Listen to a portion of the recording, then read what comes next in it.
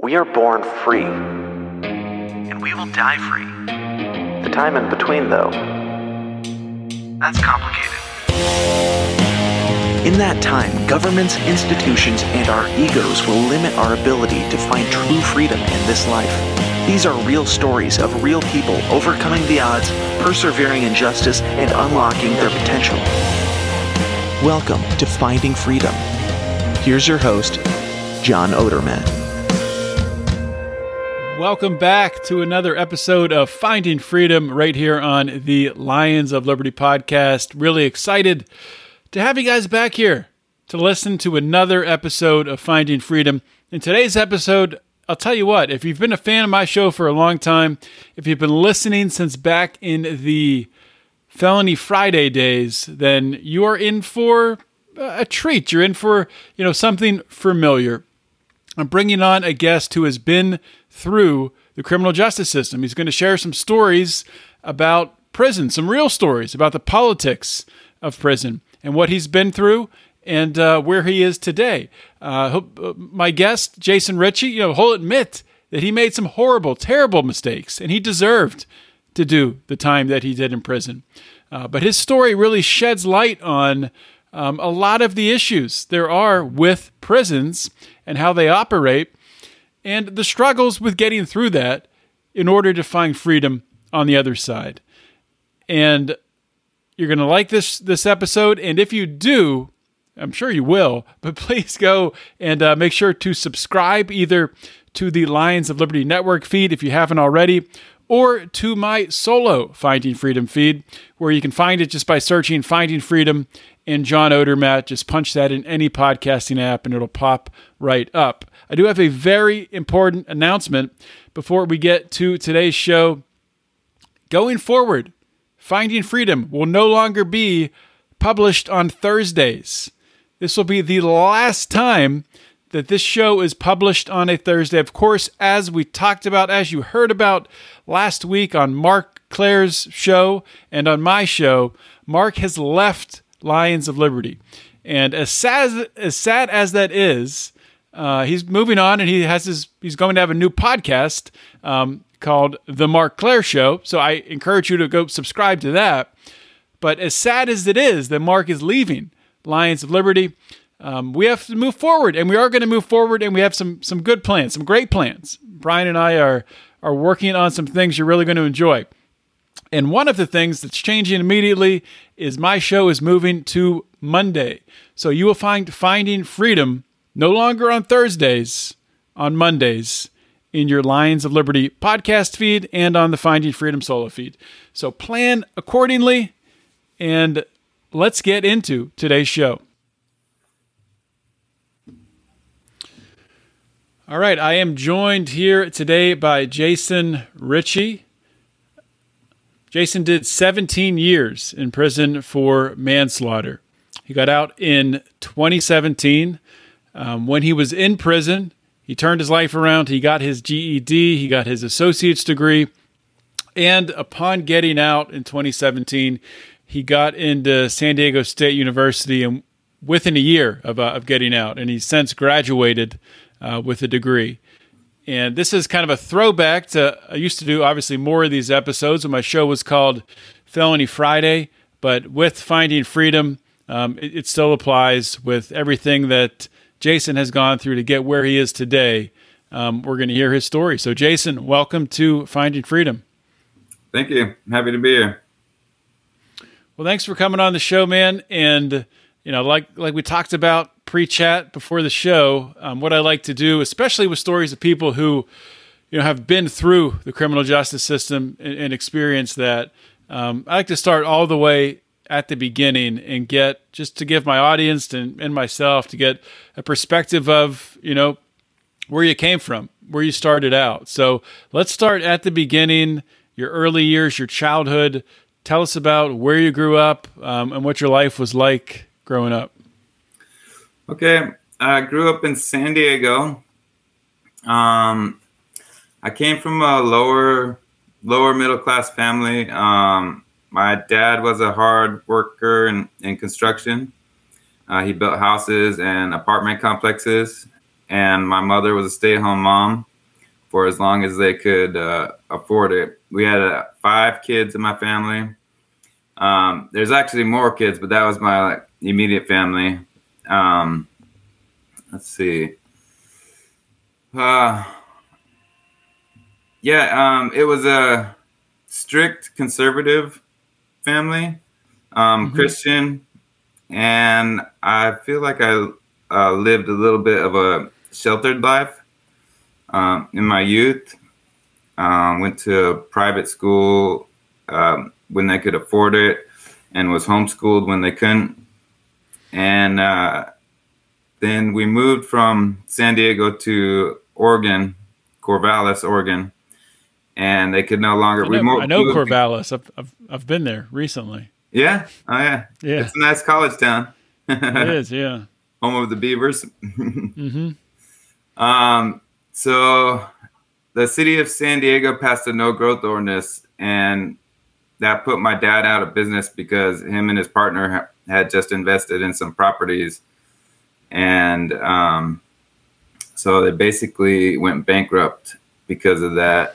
And so my parents decided to move. They thought it would be best for the kids to not be in the big city, San Diego. And so they moved to Oregon. And I started going to junior high there. After Oregon, I moved to Washington State, Seattle suburbs, Bellevue, Redmond, Kirkland, and went to public school there as well, high school there. I kind of consider that my stomping ground years, as a teenager. Let's see. High school, I got a job offer to come back to San Diego to work for our pastor. And when I came back, I started getting in trouble, started hanging with the wrong crowd. And it was like the first time I left the nest, left my parents. About how old were you at that point in time?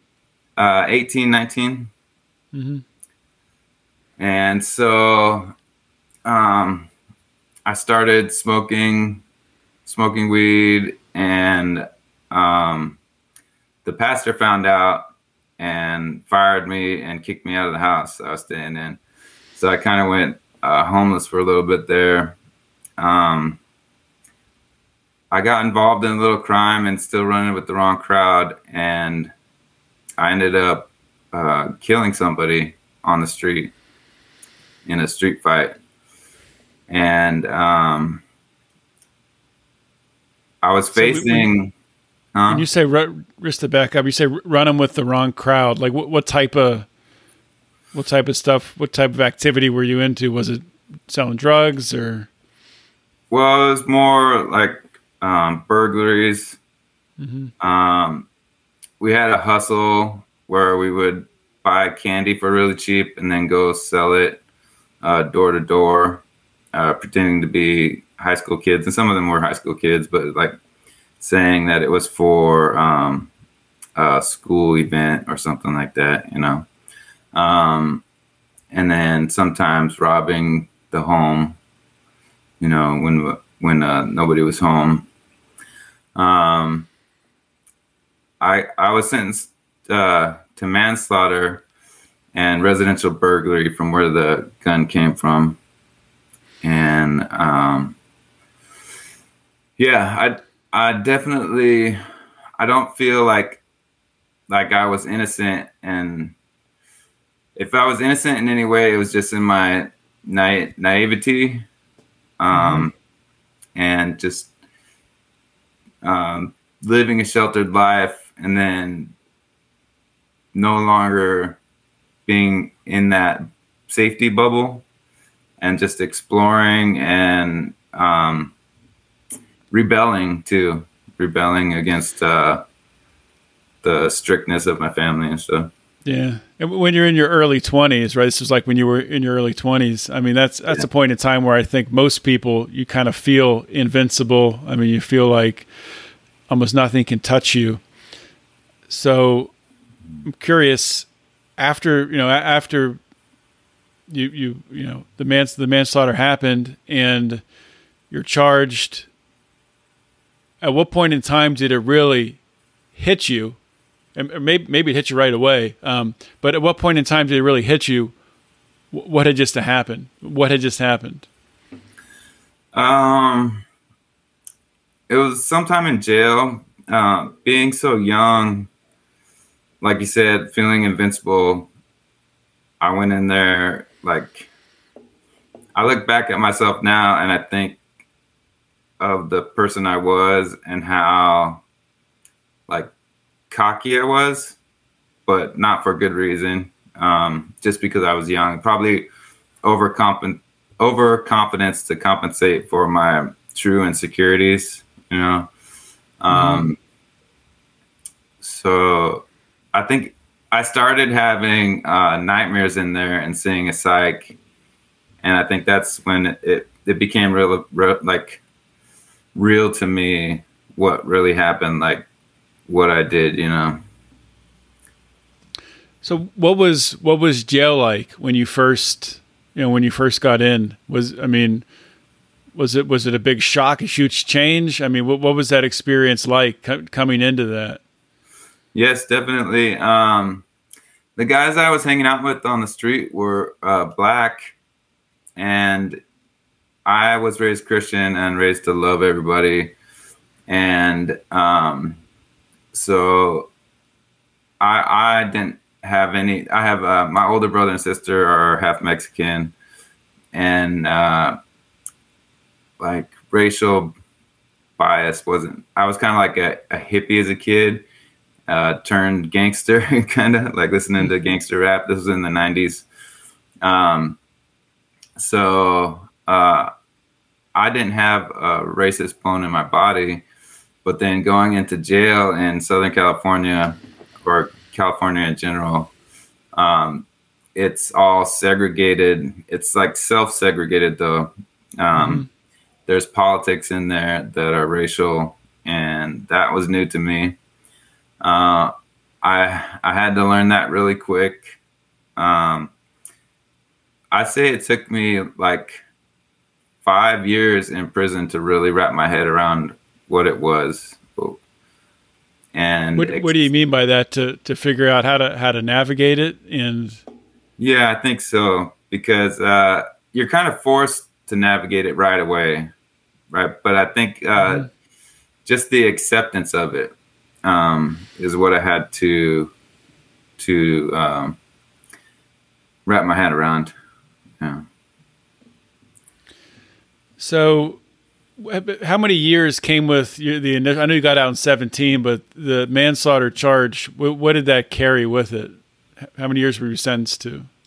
It was 17 years total. So, it was 17 and some change. A few months. I don't remember exactly how many. But so the sentence, I got 7 years for the manslaughter. It was 10 years for the gun, because at the time they were very hard on gun enhancements. And I signed a deal for manslaughter so that I wouldn't have to face life in prison, a life sentence in the courts. You know, if I took it to trial, I was taking a chance of getting 25 or more to life. They charged me with murder robbery, which was special circumstances, which technically is the death penalty. Wow. So I had a lawyer who cared, Mary Jo Barr, and she fought for me, and she believed in me, and she believed that I deserved a second chance. And that I was young. Was she a court appointed lawyer, or was she? Yes. Was a lawyer that, yeah. Yeah, she was a public defender. Yes. Mm-hmm. And so because she believed in me and fought for me, that she was able to get me that deal. There was also something about the DA. The DA got switched because right at the end, coming up to the trial, something to do with fraud or something, and so they had to put a new DA on our case. So that also helped too, because that lawyer wasn't prepared to fight, and we had been fighting it for a year already. So my lawyer had already been building our case, and had her plan and strategy and stuff to fight it. Mm-hmm. And then we got a new DA. So I think that helped also give us a deal, because back then they weren't giving a lot of deals. They're very tough on crime in the 90s. This was 1999. And they were giving out life sentences to a lot of people. So you mentioned it took you 5 years to really adjust. What kind of led you to that adjustment? Were there? I mean, was it an epiphany that happened? Was it something that changed? Was it somebody that that you knew in prison that you talked with? What led to that change?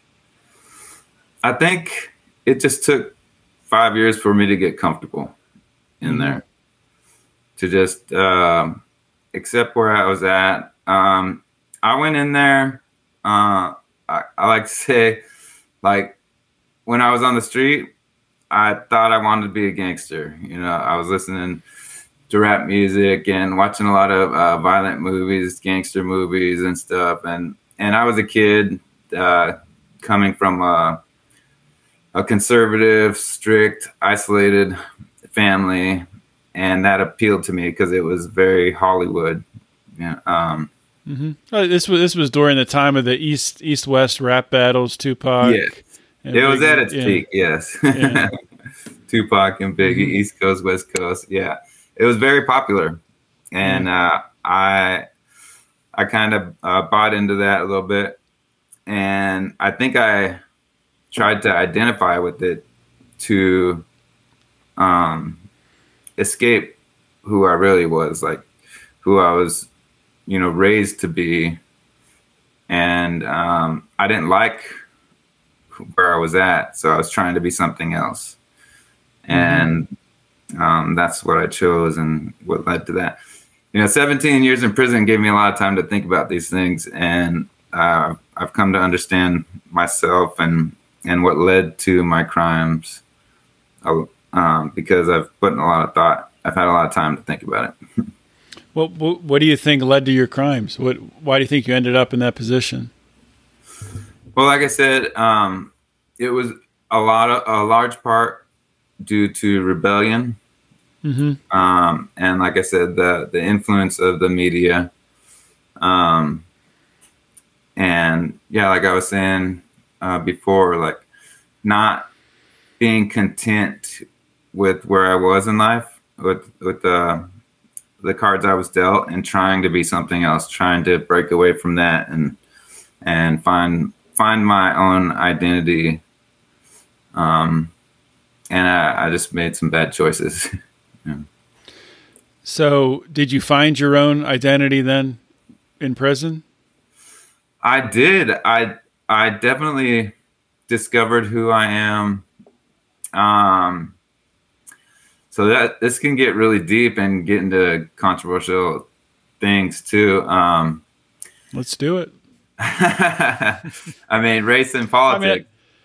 Say as much you're comfortable with, obviously, but this is a podcast, so we can go into anything you want to. Sure. Well, race and religion, politics, all very controversial subjects. You're not even supposed to talk about them in public. But so I in prison, I learned who I was. I learned, so racial politics in prison it's very racist, right, and separatist. And so I learned a lot about them, about their thinking, because I was just amongst them.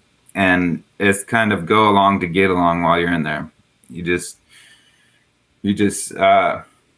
because if you don't, then you're going to become a victim. Right. So, but in that going along to get along, I was also learning history and culture and stuff, prison culture, but also European culture. And they like to teach that to give people, to give the whites in there a pride, I guess, pride in themselves, to kind of recruit. So, so I learned a lot about that. But I went beyond that, and I studied for myself as well in there. Like, studying was my thing in there. I love to read, and I love to learn as much as I can. And I did as much college and schoolwork as I could in there as well. And I just feel really comfortable now about knowing who I am and where I come from. And that goes beyond just race or borders, countries. It goes in. I studied science as well, and philosophy and psychology, and just I read really broadly, and sometimes in my mind I would debate these greats, in my head while I'm reading with them, and but there, yeah. I don't know. I learned a lot in there with that time, and I became very comfortable knowing who I am, where I came from, and were I'm at in this world. Were you confident? I mean, you had a 17-year sentence. Were you confident that you were going to get out of prison? And how did you prepare yourself while you were still in prison for that release? Yes. Well, no, I was not confident at all. From the moment I went to jail, I didn't believe I was going to get out. I thought I would get a life sentence. And when I was sentenced to 17 years, that was a huge relief, but it wasn't the end, because I had to do 17 years. And they gave me 3 strikes in that sentence. And that 3 strikes meant that I didn't have any chances. So they wanted me to do 17 years without getting in any trouble or doing any more crime. And that was very difficult to do, because there's pressures in there with the politics to get into fights, even just out beyond the politics, just bullying, or you have to stand up for yourself in there. Otherwise, you will be made a victim. And it's sad to say that sometimes you have to hurt people in there. Otherwise, you'll be hurt. So it was very, very difficult to navigate the 17 years with trying to walk that fine line of not getting in big enough trouble to where I would go back to court and get sentenced, picking up another strike and getting struck out, basically. And so one strategy I came up with is, on the yards, every yard I went to, I would talk to the shot caller, and I would tell them, I would raise my hand. They call it raising your hand. So I'd raise my hand and tell them, anybody you want beat up, just let me know, and I'll go beat them up. And what that did for me was it allowed me not to have to pick up a knife. So I would do things to support the car, as they say.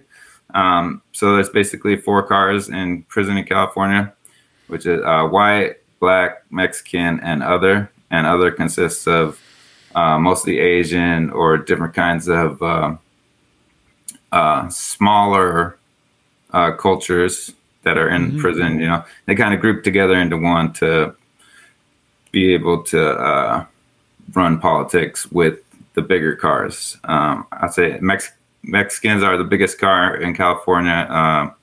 The Sureños, the Southern, and they're split into 2, Sureños and Norteños. Yeah, where's that going with that? So by you were talking about how you would offer to go fight, so you wouldn't have to pick up a knife. Yeah. Okay. Yeah. So I would offer to go beat up somebody that, quote, needed to be beat up.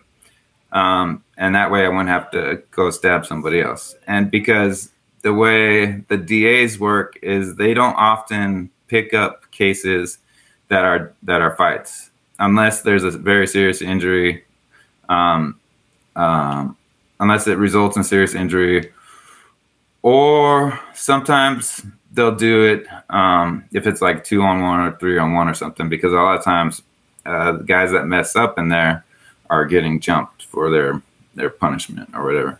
Mm-hmm. So I would also often try to go alone and tell a shot caller, like, I think I can handle it. Just let me go alone. And that way I was protecting myself from the DA trying to pick up a case against me, because I could just say,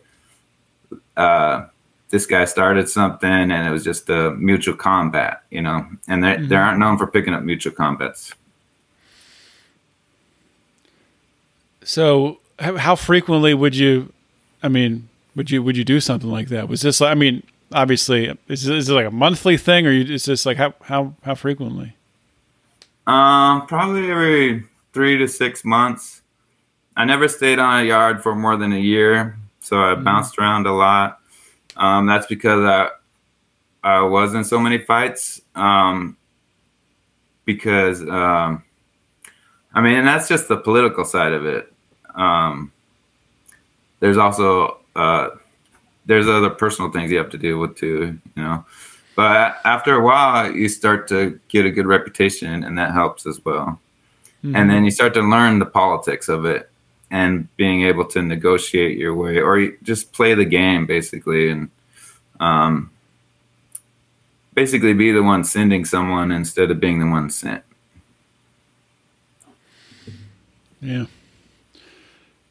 So as you got closer and closer to, you know, fulfilling that 17-year sentence, and you're still dealing, you know, with all the internal prison politics and the fights and survival, how did you reconcile the two with, you know, as you got closer to actually getting released, to still dealing with where you are in that current moment inside a prison? Mm-hmm. Well,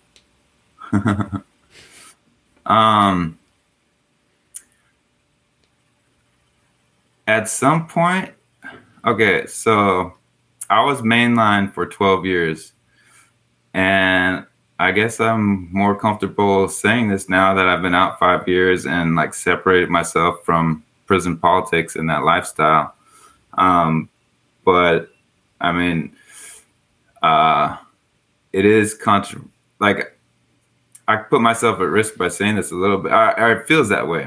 I don't feel that way so much anymore. If you don't, I mean, if you want to say, you don't have to. I mean, it's up to you. Well, I don't know. I think it's okay to tell my story, and if it helps anybody, sure, then good. So after 12 years in prison on the main line, I caught an attempted murder, which was a political move to remove somebody from the yard. And I went to the SHU, and I did 3 years in the SHU, which is essentially a long-term hole, a segregated housing unit. And at the end of that term, I was asked to kill somebody else. And I just wasn't in a position.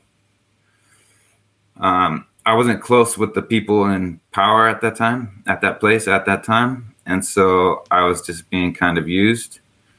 But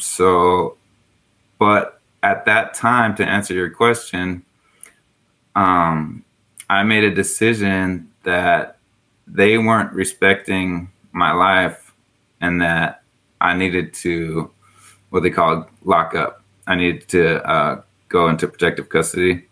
And I chose to do that and spend my last 5 years in protective custody, rather than kill somebody for the cause or, for the car. I didn't feel like they handled it responsibly. And then I would have done a minimum of 7 to 8 years for that. And that's just not how politics is supposed to go. That's not how I was taught to run politics. And I felt like they're using and abusing their power. And so I made the decision to protect myself and no longer associate with that, with them. So after you made that decision, and you changed and you were moved into protective custody, was it easier to focus on getting ready for your release, preparing yourself? Yes, a little bit. So in protective custody, it's shifting, right? So things are changing in California prisons, and there's the protective custody is, in a sense, becoming a mainline. It's grown into something that's almost just as big as the mainline, and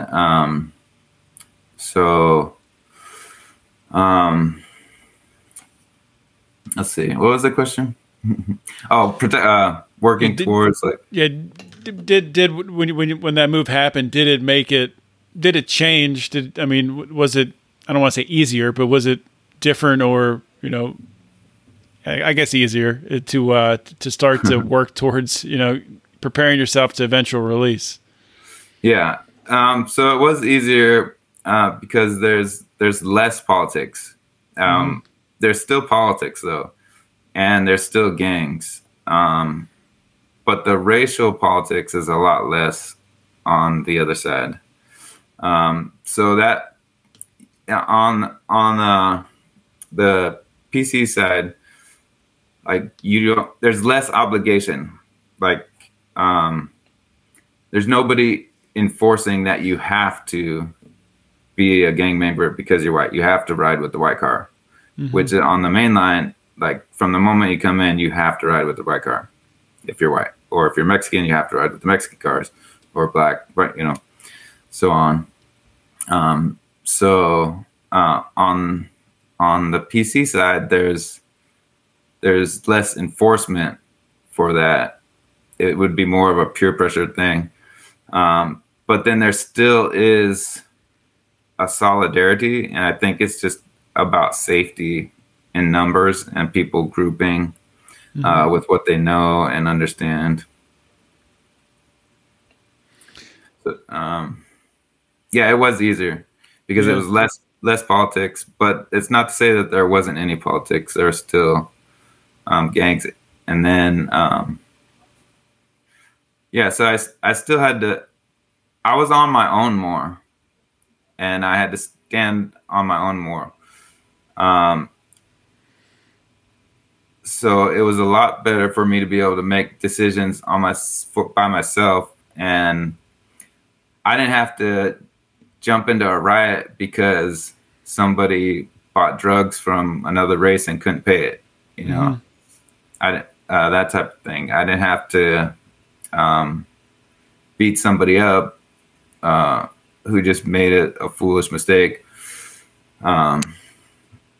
I could just protect myself, and I was able to focus a lot more on my education and stay on yards longer that way. Mm-hmm. So take us through when you do get, the call that you're going to get released. Take us through, what happened there, what it felt like. Okay. It was unreal. Like up until the moment I got released, it was almost unbelievable that I could be released. And I think something in me was like holding back, like just like I lived so long, like with just enough hope to be able to work towards it, but not even ever really believing that it was possible. So just preparing myself to accept the inevitable of me spending the rest of my life in prison, because any little thing could lead to that. So up until the very moment I was released, it was just still uncertainty of that I was going to be released. But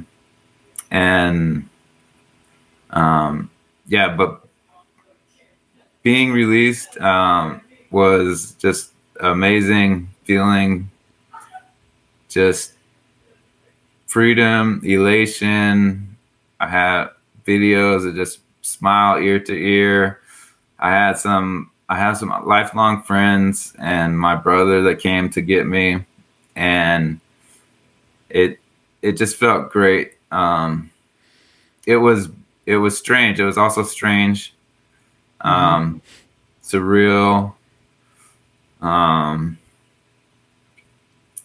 foreign,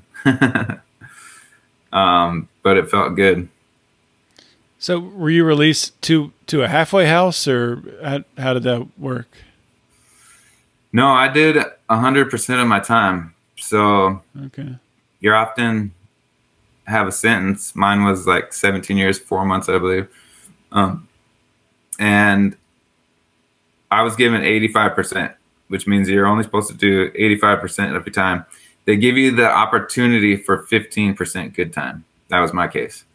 But doing so long, I knew from the gate that 15%, I was never going to make it through 17 years and be able to hold on to that 15%, because there's just too much can happen in that time. Mm-hmm. Like one fight will probably wipe out like 5%, or I don't know the exact numbers. I haven't done the math on it, but for example, say getting into a fight could wipe out a few percentage of that. And so in 17 years, I knew there was no chance of me ever getting that 15% good time. Mm-hmm. But which is a shame, because it didn't give me much incentive. And I think they've realized the fallacy of that. And I've noticed the change while I was in there in the program and the thinking, and even the name of there was CDC, and now it's CDCR, which is California Department of Corrections and Rehabilitation. And there's a focus on rehabilitation now and on education, and I believe in the sentencing that it's showing, as well as the programs and stuff coming out of prison. So to answer your question, I didn't have to go to a program because I did 100% of my time. So doing 100% of my time, I was released. I was allowed to go, and I just chose to go back to family and friends. But while you were in prison, speaking of education, you got your GED and an associate's degree while in prison. Is that right? Yeah. So I got my GED within like the first 3 years. I had started going to school to college actually before I went to prison, but I did it in a Running Start program where you start to go to college as a senior in high school. Mm-hmm. But then I never completed. I had like just one class left or something like that, and I didn't complete that. So I never actually got my diploma or walked. And then, I constantly, my whole plan was to go to school, was to get an education, educate myself as much as I could while I was in prison. And I took college classes as much as I could, but because of the just the volatility of the environment and not being able to stay in one spot for long. It took me like 15 years to get my associate's degree in there. And that was trying to do it the whole way. Mm-hmm. It also is because I didn't have the money to do it. I didn't have someone just paying for it. So I did complete my associate's degree on my last year in prison. And I got out in February, and I got to go to the college and walk with the other students for my associates. And that was pretty cool. So, and then pretty soon, within a year after getting out, you started college, right? Yeah. Education has always been a big thing in mine. And I had hoped to get a bachelor's or master's or something. I figured 17 years, I'd have plenty of time to do that, right? But yeah, so when I got out, there's a program I've heard about called Project Rebound. And it's a program to educate the formerly incarcerated and into higher education. And they originate in San Francisco State. And the year I got out, they branched out into, I believe, 8 other CSUs. And San Diego State was one of them. And San Diego is the city I was paroling to. And so I paroled to San Diego, and as soon as I got out, I went to within weeks of paroling, I went to the Project Rebound office at San Diego State, and I told them I want to go to school. I want to continue my education. And they helped me. They advocated for me, and they helped me with the paperwork and things like that. And I got in. I got into San Diego State. I believe the following semester. Yeah, I think it was fall 2017, or might have been spring 2018. So how long did it take you to graduate? And what did you major in and all that? I had my associates already. It took me 2.5 years to graduate, to complete my bachelor's. While I was in prison, I did so much time, and I was getting out at 37, and I was like thinking, like, what's the coolest thing I could do when I get out? Because I'm probably never going to retire, because I'll probably be working the rest of my life. Like, I served my retirement in prison, right? So I thought that going into film would be the coolest thing I could go into, and so I earned a degree, and I ended up doing an interdisciplinary degree in film, journalism, and art. That's cool. So have you had any jobs in that field since you got out? Any work? Yeah. Yes. I do side gigs. I do photography and film for often. My realm has been in like nonprofits, in places like of reentry and also recovery. Mm-hmm. And so when I got into San Diego State and became part of that program at San Diego State, Project Rebound, I started seeing the amazing life transformations of my cohort, my friends around me that were also formerly incarcerated and coming into college and doing some amazing things with their lives. And so I was like, somebody's got to start telling these stories. And so I just decided to do it. I used my student loan money to buy camera and sound equipment, the best I could afford. And I just started filming my friends, and it ended up turning into a film that got picked up by KPBS. It's called Rebound, and it's we narrowed it down to 2 women, 2 formerly incarcerated women who have gone into higher education, and both graduated from San Diego State. One is currently pursuing her doctorate in North Carolina or South Carolina, I forget. And the other one is now pursuing her master's at San Diego State. Wow, that's cool. So I got to help them tell their stories and make a full-length documentary. And it got picked up by KPBS, which was like my favorite channel to watch in prison. So it's really cool. That's awesome. So something happened to you recently within the past few years where you got into some more trouble with the law, right? You had a couple of DUIs. Yes. And did you end up going back to what happened there?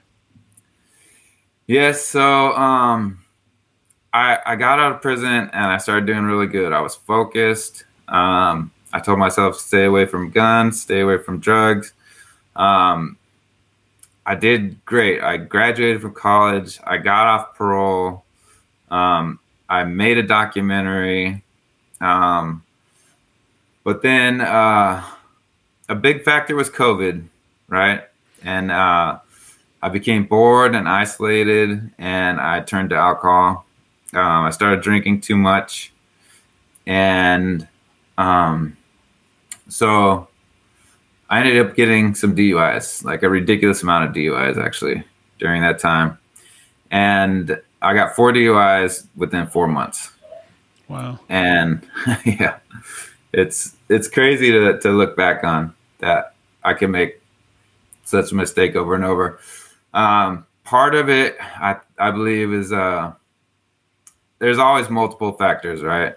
But one of the big factors was I lost my little brother to heroin / fentanyl overdose. Sorry to hear that. Yeah, thank you. So I think I was grieving him and trying to drown that pain. I feel good now, and it's hard to explain, but I'm sure there's traumas and stuff from the past, from prison, 17 years in prison, that were catching up with me.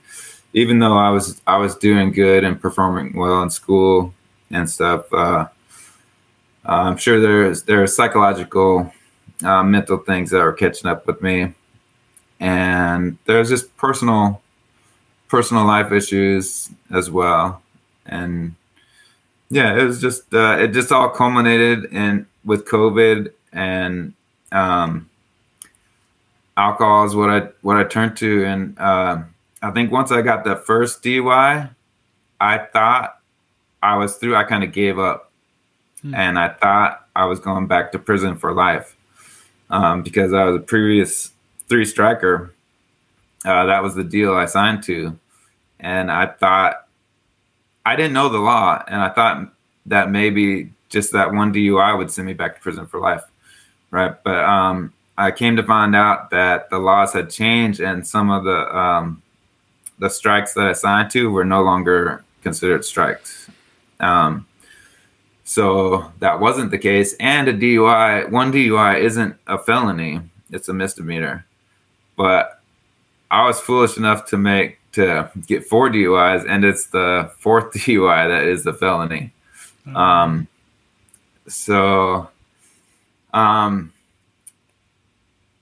Again, I got another good lawyer, a public defender, who believed in me and fought for me. And I'm grateful to both of my lawyers for that. And also probably because of COVID, so we made a 50-page mitigation packet, which is basically outlining all the good things I was doing, all the success I had since prison. Mm-hmm. And so that was working in my favor. And then I think also the fact that it was COVID, the prisons and the jails were overcrowded, and they weren't trying to lock up people for smaller things. So I think that allowed me to get out. I did have to go to jail. I spent 6 months in there fighting it. And I signed to those 6 months in jail, and then I signed to a 6-month program, and I ended up going to the Salvation Army and doing my recovery there. So I have a little bit of time left, but I want to ask you two more questions here. The first question is something that I ask pretty much all my guests. If there's anything, is there anything that I missed that when you look at your story is really important that you'd like to talk about? So I just want to give you time to kind of highlight that if you have something that I really missed asking you about. Yeah, thank you. I would say like what I've learned is that life is about love and connection, and people need to be loved and they need to feel like they're a part of something other than just themselves. And they need, so our society could work on building that connection and community. I think that's what would keep people from committing crimes, caring about others. And then there's I think understanding for people's circumstances, because we all come from different backgrounds, and some people are almost just destined to commit crime and go to jail or prison, just from where they come from. So I think it's important for society to understand that. And the third thing is I'm a huge advocate for education in prison and outside of prison, and that just knowledge of self and knowledge towards like a passion, something you want to do, and having a meaning and purpose to life is goes a long ways, I think, to right. So not only like higher education, but also self-improvement and really self-awareness and understanding yourself, right? Yeah, I think that's very important. Yeah. And not that easy to find either. No. It takes work for sure. Yeah. So one more question for you. As you look forward in your life, you look at your past, everything that you've been through, ups and downs, and you look where you are today. When you look out 5 years, 10 years, what types of goals do you have? What would you like to achieve? I have big goals, big dreams. So I would love to start a production company. I'd love to start a platform and production company that uses modern. Sorry, let me get this right in my head. I want to teach science through storytelling, and I want to do that through digital media. And so I've studied going to school. SDSU has been working towards that, getting the interdisciplinary in film, journalism, and art. And I've also been enrolled in a master's program for learning design and technology. So I love learning and I love teaching, and I want to continue that path. I would also love to continue making documentaries and helping other people that tell their stories. With my recent mistake into alcoholism, and also the death of my brother, I have a passion for recovery now, and I want to do some projects in recovery. I think I have some good ideas for that. That's awesome. Is there any? Do you have any social media or any way people can contact you that you want to share? If you don't, that's fine. Just put it out there. I'll just put my email out there for right now. Sure. Jayrich, JAYRITCH 619 @gmail.com. All right, Jason. Well, thanks for coming on the show, and I look forward to hearing from you in the future on accomplishing those goals. I'm sure you will, and hopefully we can do this again sometime. All right, thank you, John. Appreciate the opportunity. Thanks for coming on the show. All right, hope you guys enjoyed that episode of Finding Freedom. Just incredible guest with the stories that he told. And, I've had a lot of guests on in my time doing Felony Friday and Finding Freedom who have been through the prison system, who have lived out the violence and lived out the politics and the racism that is rampant in much of the criminal justice system, especially the prison system. And especially, and we talked about it a little bit on the show, my previous guest, actually, no, we didn't. That was after the show when I brought it up to Jason. My previous guest, Damon West, who wrote the book, The Coffee Bean, talked about really facing that violence head on. And Jason also got into how difficult it is to navigate that violence and decisions that you have to make in order to survive in prison, to make it to the other side. So a lot of people, look at someone like Jason with the crime that he committed and would say that he doesn't deserve a second chance, would say that he should serve his life in prison. Well, that's not something that I believe in personally. I do believe in second chances, especially when a crime like that happens at such a young age, when someone commits a crime of manslaughter. So, of course, someone like Jason is going to get out of prison.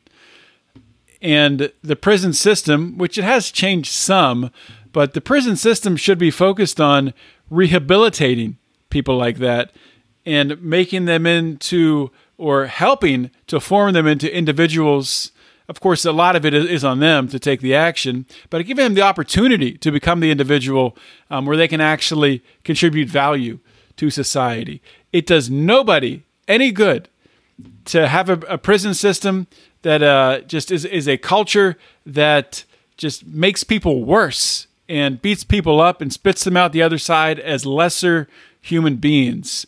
That does not do good for that individual, certainly, and that's not good for society as a whole, because people in Jason's shoes are going to get out of prison.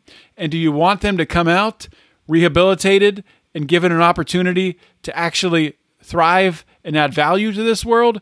Or do you want them to come out angry and upset and looking to exact revenge on anybody and everyone around them? I don't want that. And if you want that, then you're an idiot. But that's just how I feel about that. So I hope you guys enjoyed the interview. And I just want to say one more time, so you don't forget, this show, Finding Freedom, is moving to Monday. So you will hear it on Lions of Liberty next Monday. It'll be the next show you hear. We'll have back-to-back Finding Freedoms. Unless, of course, you're in the Lions of Liberty Pride, then you will get our bonus episode, one of our bonus shows, which you have every week this time of year, is called Degenerate Gamblers. And we'll be recording that on Friday and releasing it into our bonus feed on Friday. Of course, you can join the Lions of Liberty Pride for as little as $5 a month and getting all that content. Just go to patreon.com/Lions of Liberty or lionsofliberty.locals.com. Join, come have fun with us. It's a good time. It's a great community. And I will talk to you all on Monday. This is John Odermatt signing off. Always remember to keep your head up and the fires of liberty burning.